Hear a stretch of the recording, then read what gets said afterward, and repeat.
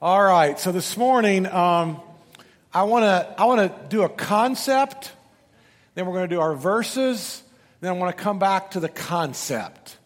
And this is something that I've never done before, except an hour and a half ago, but I've never done it before, and so it's cooking. It's been cooking for 30 years. I've watched men, I've watched women, I've watched boys, I've watched girls, I've watched people in the church, I've watched people outside the church. And so I want to share something this morning that's maybe not well done, but it's not raw either, okay? If we're cooking this, it's kind of like medium to medium well. But I want to have a concept today. You're going to say, well, now how does that apply to those verses specifically? It doesn't, okay? But it does apply to almost all the verses in the Bible.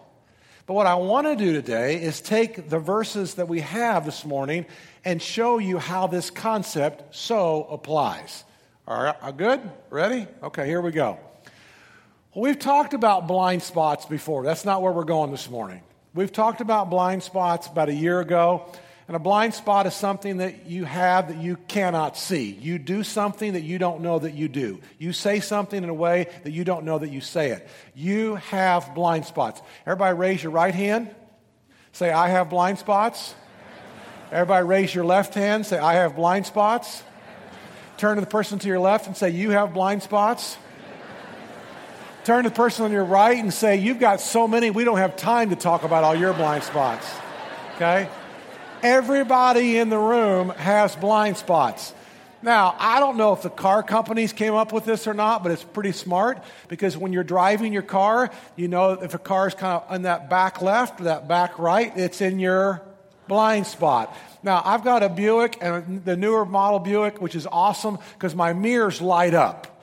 When somebody's in that right-hand side, my mirrors just blink in yellow. Somebody's in the left side, my mirrors blink. When they're in my blind spot zone, my mirrors blink. It's awesome until you drive another car that doesn't have that. So 2 weeks ago, I go from my Buick to Emily's Camry, which is about 3 years old, and her Camry doesn't have that. And I'm changing lanes, and I don't know why people are blowing at me. I got the universal gesture from somebody. I just hope they don't go to Harborside. But it's cool to have, because you got blind spots. And a blind spot is, I've got something I can't see. And you're so wise if you have one or two people in your life who can speak about your blind spots. Dean McSpadden, he's our CFO of our church. We've worked together for over 13 years. And we work together, and every Thursday morning we meet for a couple hours. And probably 2 or 3 times a year, Dean will say to me, hey, I know you don't mean to say this way. I know you're not interpreting something this way, but can I speak honestly and openly with you? 2 or 3 times a year, I do the same thing with Dean on a Thursday morning. I'm sure you don't mean this. I'm sure this isn't what you're thinking that you're doing, but here's what it's called a blind spot. And everybody has them. And if you have 1 or 2 people who can speak into your blind spot, you will do well. I guarantee you, you have them, we see it, you can't see it. That's not where we're going this morning. But you have a blind spot. That was free, okay? We go from a blind spot then to what's called deception. And deception in the Bible, we could list 15 different verses about deception. Do not do this, do not be deceived. The Bible talks a lot about us being deceived. I don't have time to go all through 15, 16 verses right now, but there's a whole bunch of scripture that talks about do not be deceived. And it'll talk about different categories. Do not be deceived about friends. Do not be deceived about alcohol. Do not be deceived about sexual immorality. Do not be deceived about hot-tempered people. Do not be deceived about false teachers. There's a whole list of deception. Now, here's the difference. A blind spot is I can't see it. Deception is I don't want to see it. I know something's not right. I feel something's not right. I hear something that's not really right. I know I'm thinking something that's not right, but I don't want to think about it. And I don't want to talk about it. I know losing the scholarship wasn't all the professor's fault. I know the job thing that didn't go well wasn't all their fault. If I'm honest, I know there's some things in the marriage that I'm at fault with, but I don't want to think about it. Blind spot is I can't see it. Deception is I don't want to see it. And then what you do next is then you go into betrayal. There's 3 different ways to do this. So number 1, it's a blind spot. I can't see it. Number 2, deception. I don't want to see it.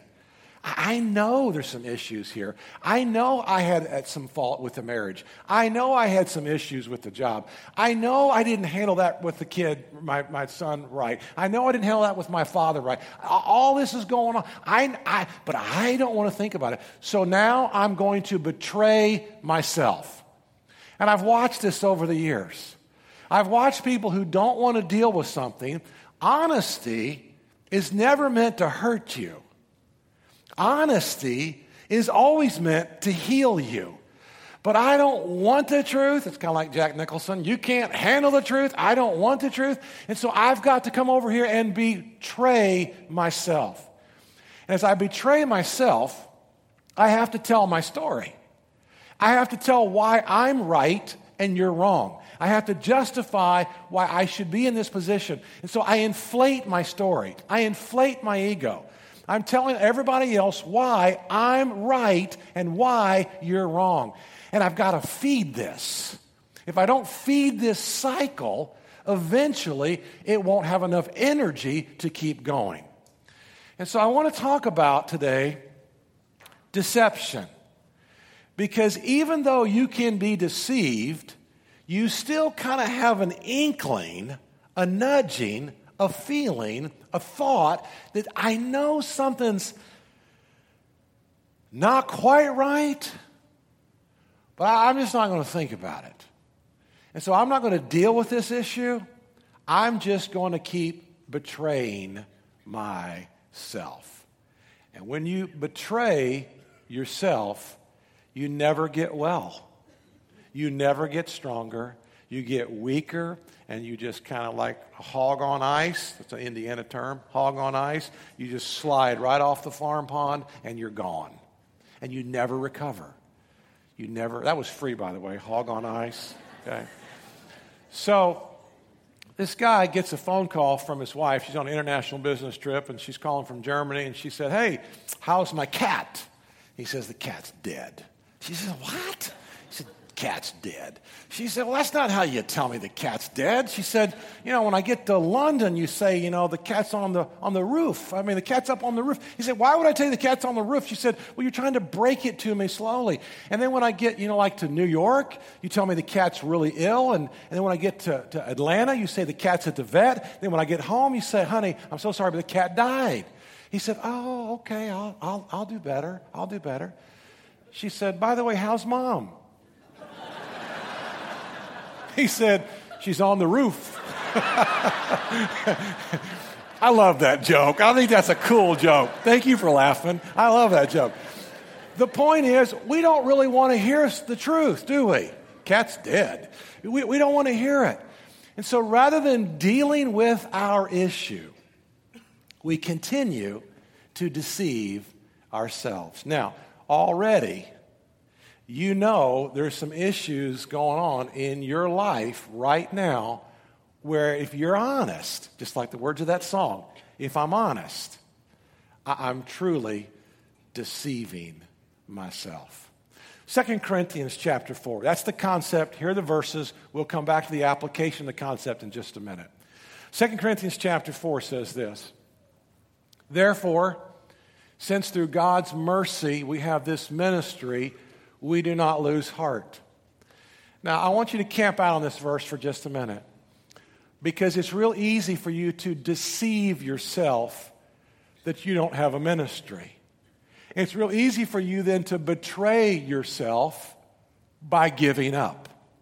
Now, every one of us in this room who are Christians, and every one of you in this room that are going to become a Christian at some point, we have received mercy.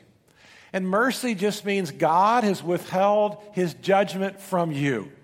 You deserved wrath of God, but you got the grace of God.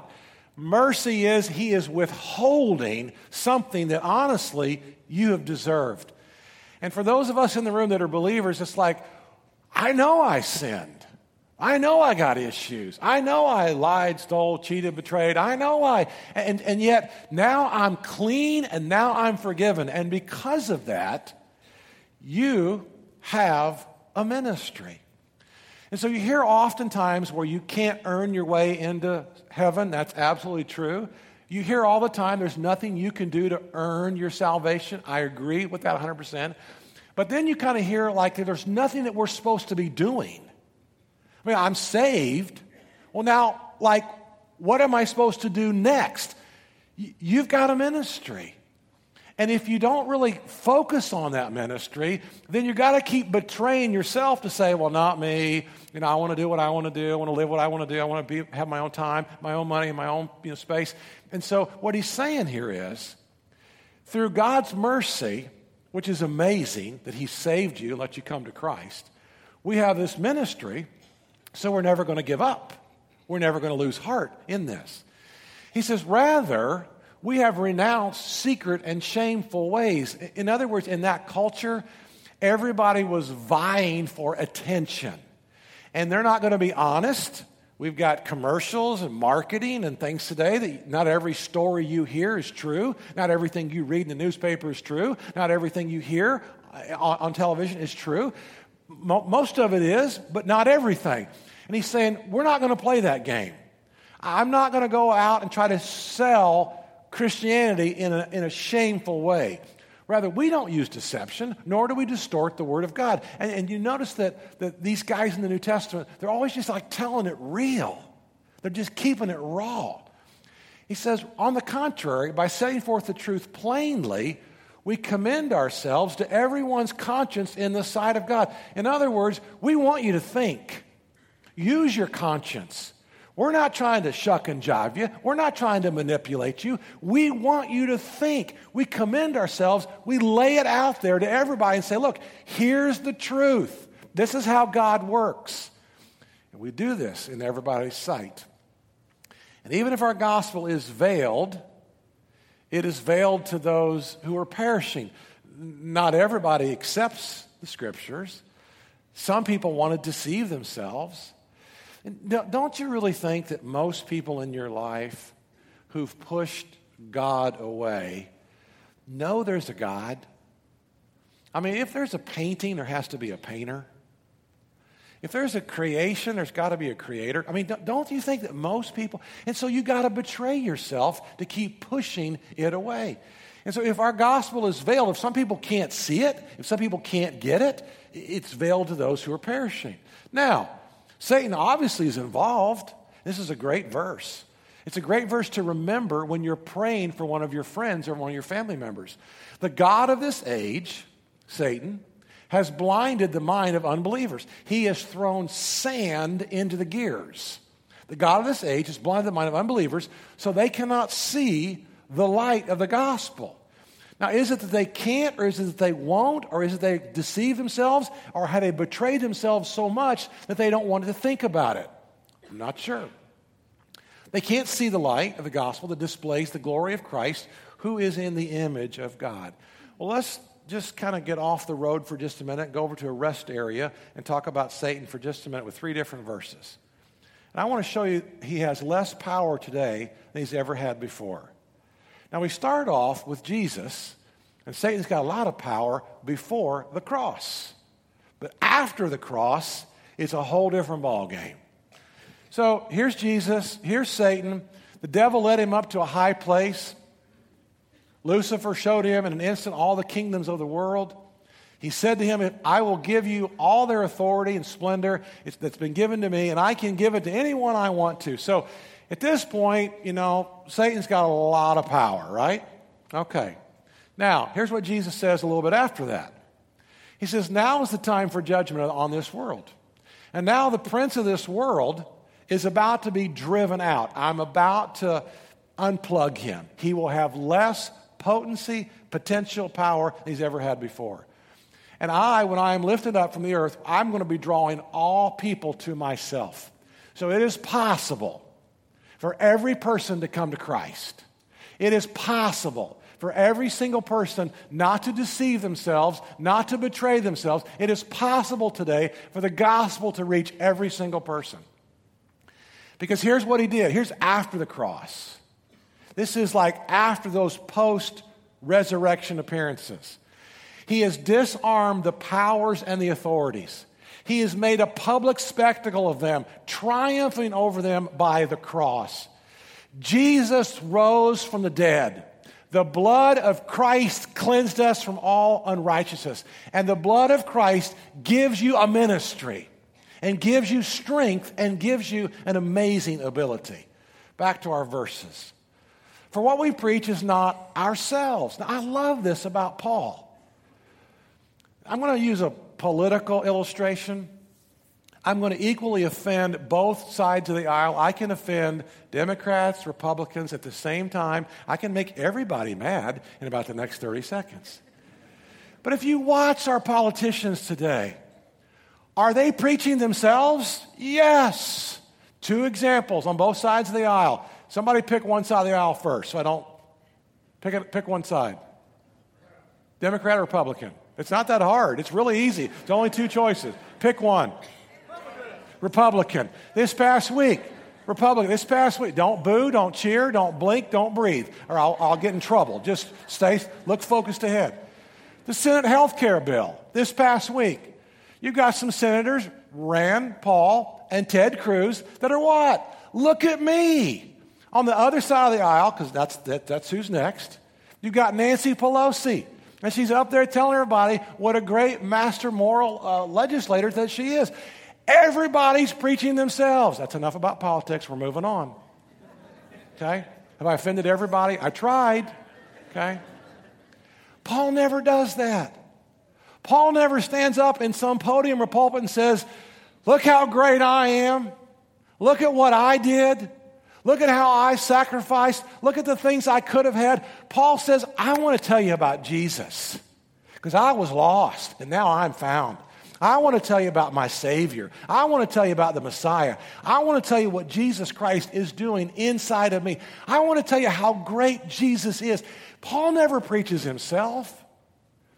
He preaches Jesus as Lord and ourselves as your servants for Jesus' sake. For God, who said, let light shine out of darkness, this is in Genesis, made his light shine in our hearts to give us the light of the knowledge of God's glory displayed in the face of Christ. You are that light. And so when you go into a work environment, when you go into a family reunion, when you go into a neighborhood debacle, when you go into you name it, and you actually act like Jesus, talk like Jesus, and you begin to think like Jesus, everybody notices Jesus. And Paul says, we don't preach ourselves. We're not distorting the Word of God. We're not betraying ourselves or betraying anybody. We're helping people come to see the greatness of Jesus Christ. All right, back to our concept. So, you're not a Christian today in the room, and we're so glad you're here. Whatever reason you're here, she's cute, you lost a bet, I don't care why you're here, but you're here, okay? And you're in the room today. And you're going, I don't know about all this. I can't quite make sense of all this. It's so easy for you to deceive yourself. Let's have an honest discussion. It's really easy for you to deceive yourself, and you hope that the story isn't true. You're kind of hoping that the story doesn't make sense. You're really kind of hoping that the disciples stole the body. You're kind of hoping that the story will someday pan out where all those disciples really were hallucinating and they made up a story about seeing a resurrected Messiah. And so you deceive yourself hoping that it isn't true, because if it is true, it changes everything. If the story's true, then that means he's real, and that means that he has a right to your life. And so let's just betray ourselves. Let's just do self-betrayal. Let's not try to find out the answers. Let's not realize that lots of smart people have gone through this journey. Let's close it down and let's just talk about the problem of evil and the hypocrites at work who give the name Christ a bad reputation. That's betraying yourself. And it's so easy to do that for those of us that are Christians in the room. It's really easy to betray and to be in deception as well. I mean, you can deceive yourself. How could I have a ministry? I have sinned so many times.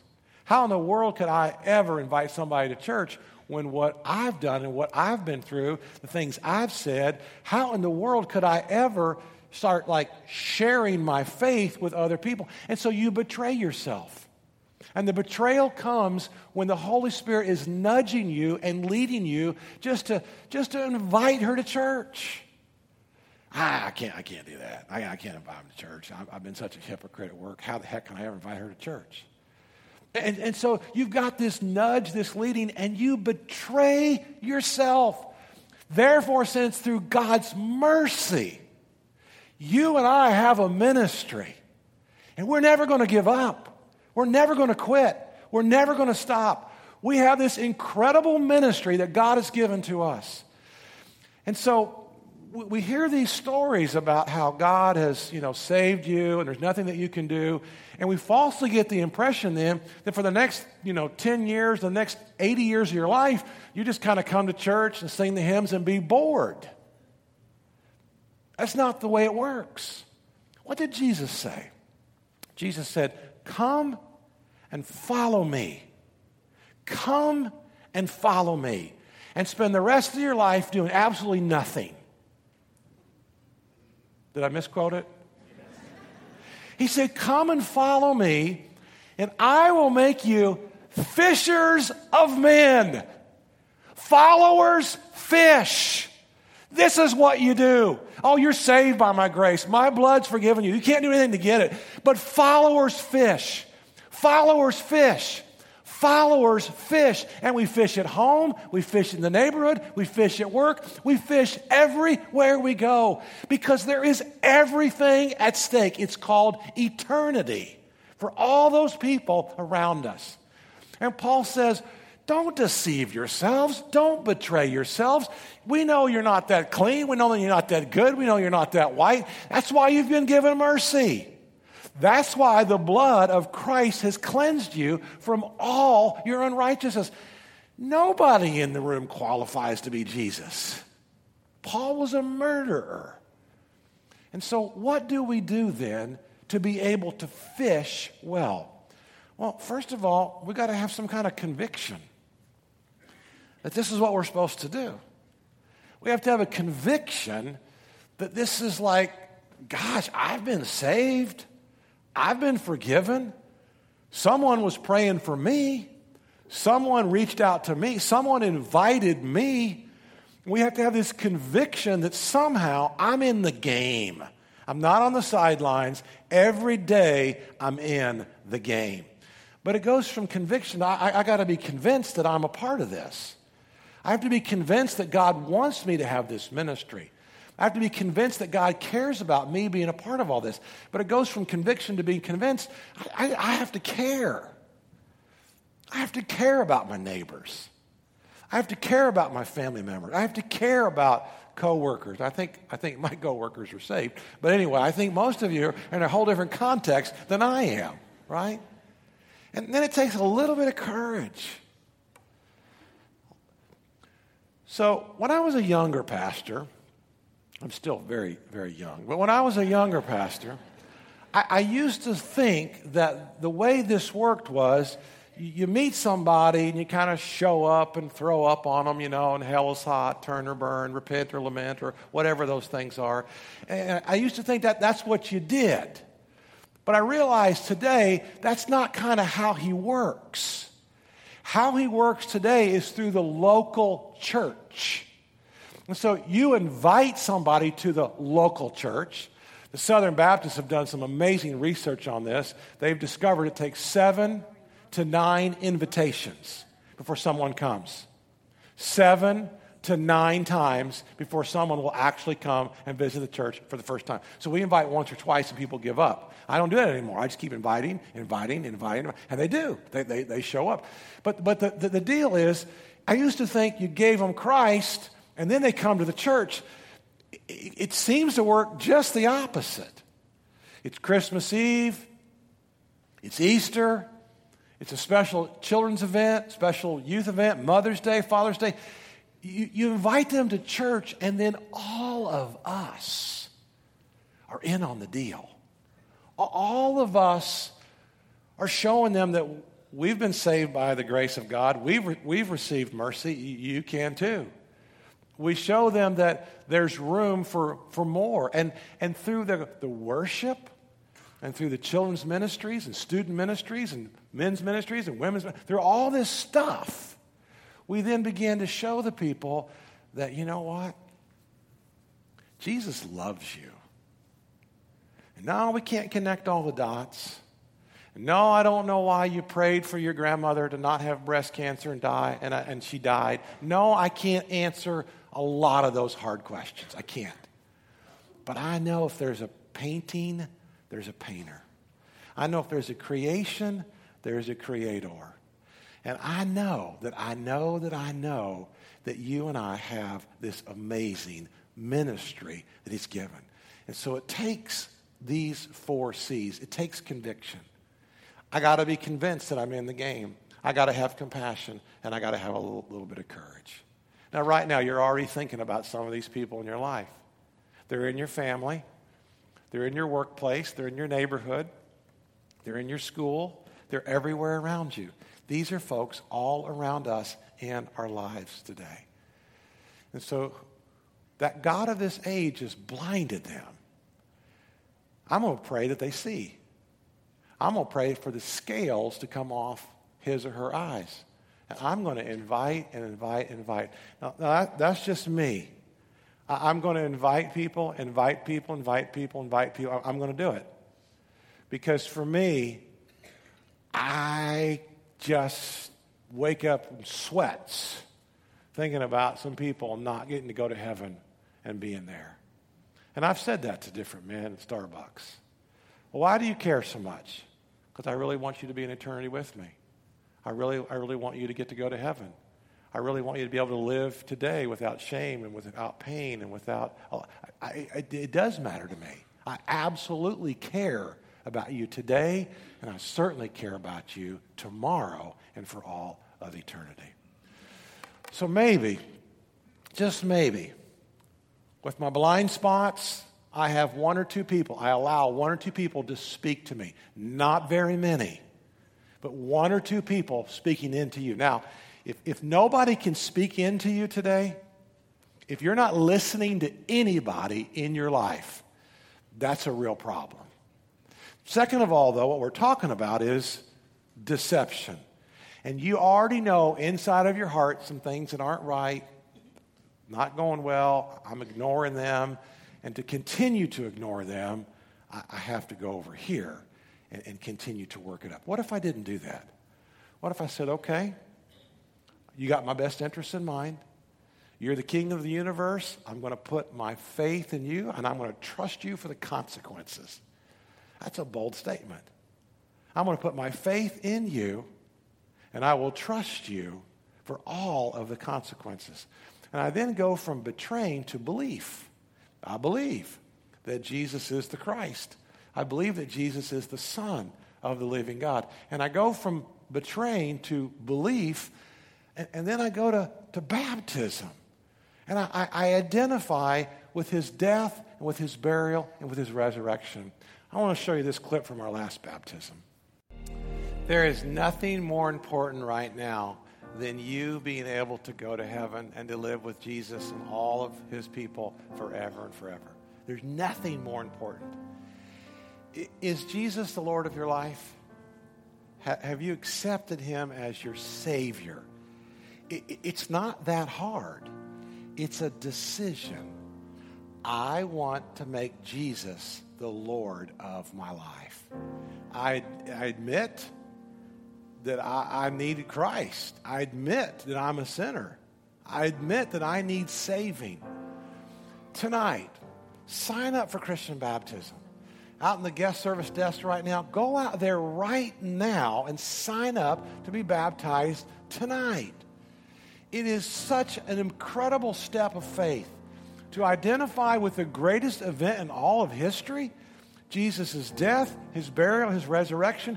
And that's exactly what you go through. I die to myself. I bury all my gunk and junk and sins forever, and I rise to a new life. There's going to be hundreds of us tonight to celebrate with you. If you've never been immersed, if you've never been baptized into Jesus Christ, your decision. I was sprinkled when I was like 6 weeks old. That was cool. My mom's decision, my dad's decision, that's great. But it wasn't my decision. This needs to be your decision as a thinking individual that I am going to follow Jesus Christ. Right now, we'll sign up. We'll baptize you tonight in the Gulf of Mexico. Why don't you stand with me? Prayer partners, if you would, come down front. For our prayer partners this morning, perhaps it's giving your life to Christ. Perhaps it's asking some more questions about Christian baptism. Perhaps it's asking some things that need to be asked today. Maybe it's my heart is hurting and it has absolutely nothing to do with this, or maybe it has everything to do with this.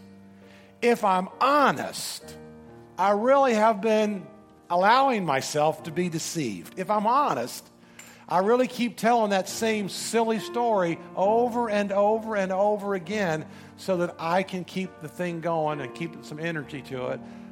But boy, wouldn't it just be a whole lot easier just to come clean and lay it down and give it at the feet of Jesus? If you would do that this morning, that would be absolutely to your benefit. You are the King of the universe, as that song plays, and we worship you today.